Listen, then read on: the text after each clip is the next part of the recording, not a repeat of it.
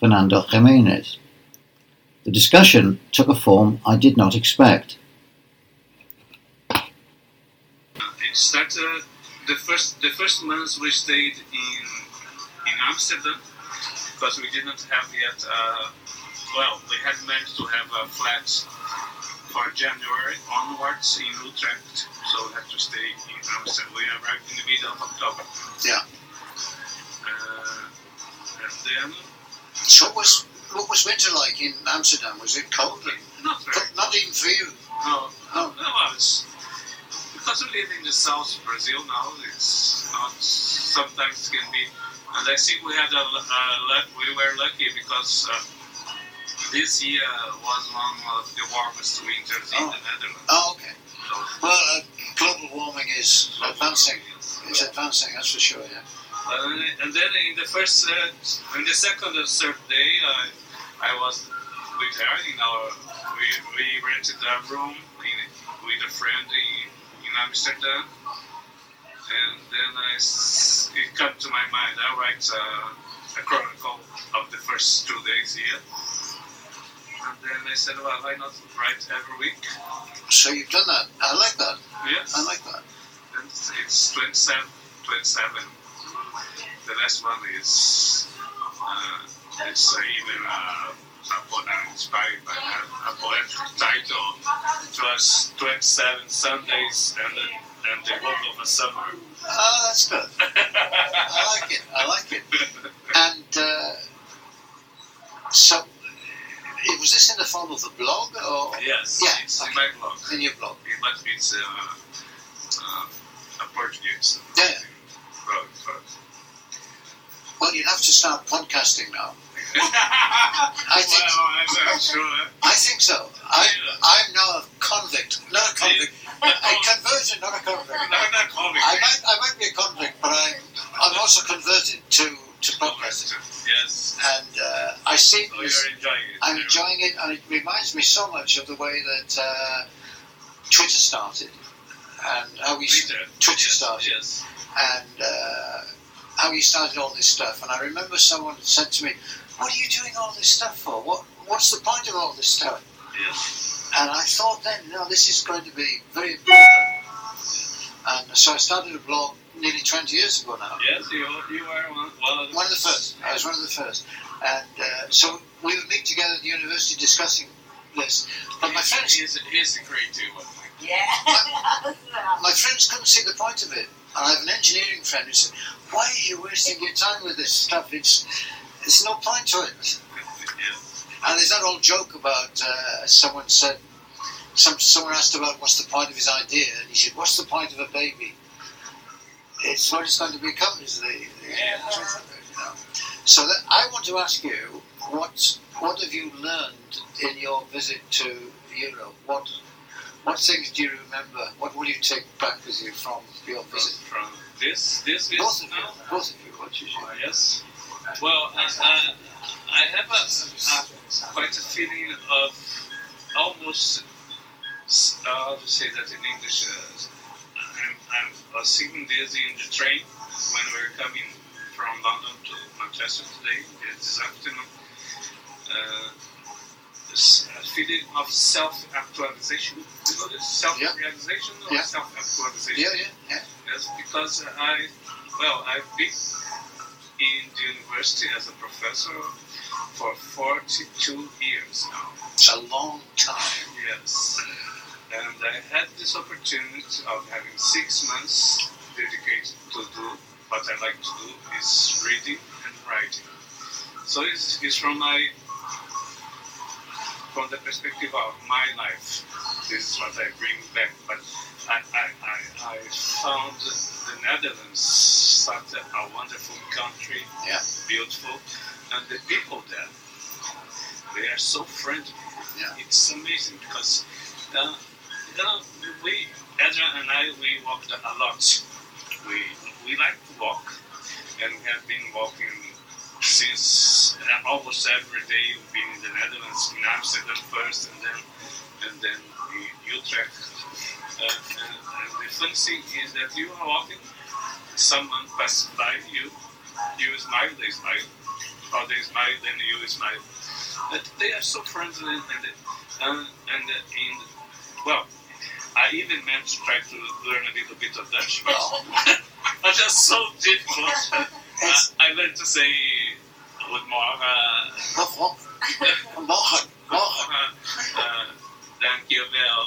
Dankjewel.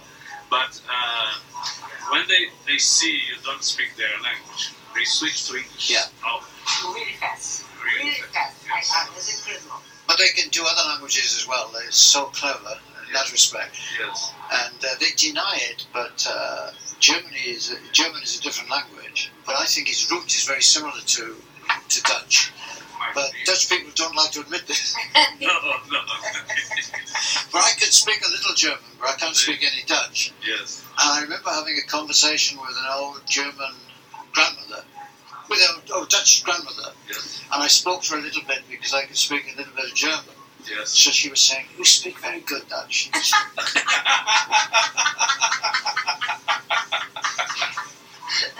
Yes. And you know what another thing I enjoyed very much in these 6 months is that, you might remember that my family had a small business in Brazil.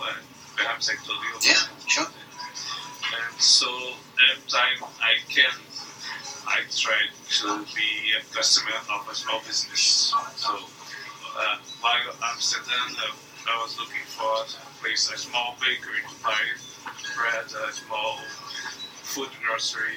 Well, I can go out as well to the normal supermarket food stores, and there was a small grocery in the neighborhood where we're living in Utrecht. It's close to the university. We were at the university campus, the international campus, and they were from Muslim origin.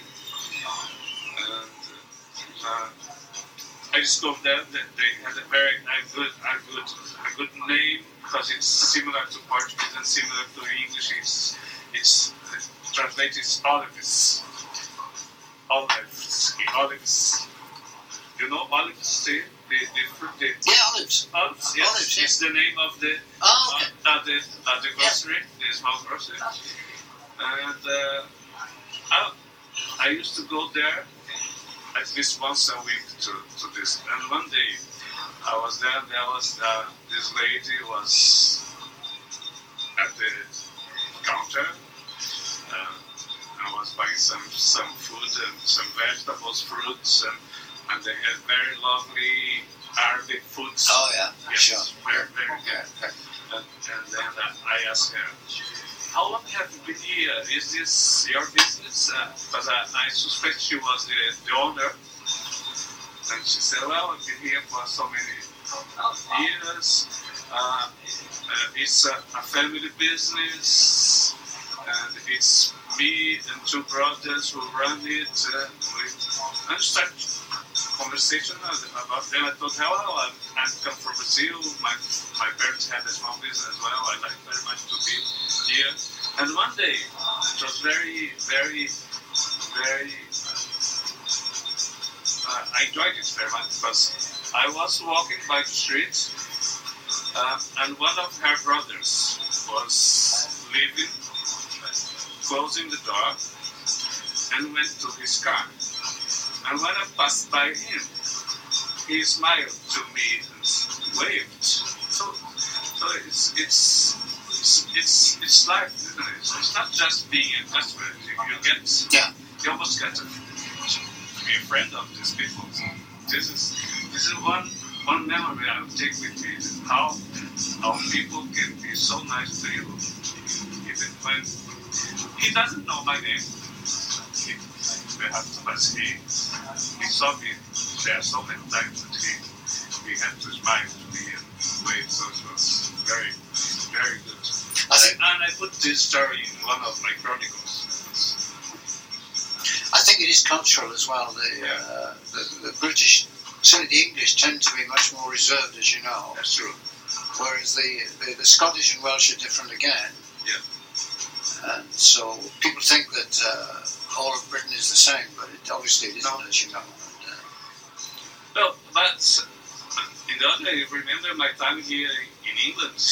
I think I enjoyed the way people behave, because you could sense that, well, you have your life, I have mine, but if you need something, I'm here, I can help you. I just don't interfere with your life, but you can know that if you need something, seldom there was any time that I couldn't get any help. And I tried to remember, this is another thing I want to share with you again.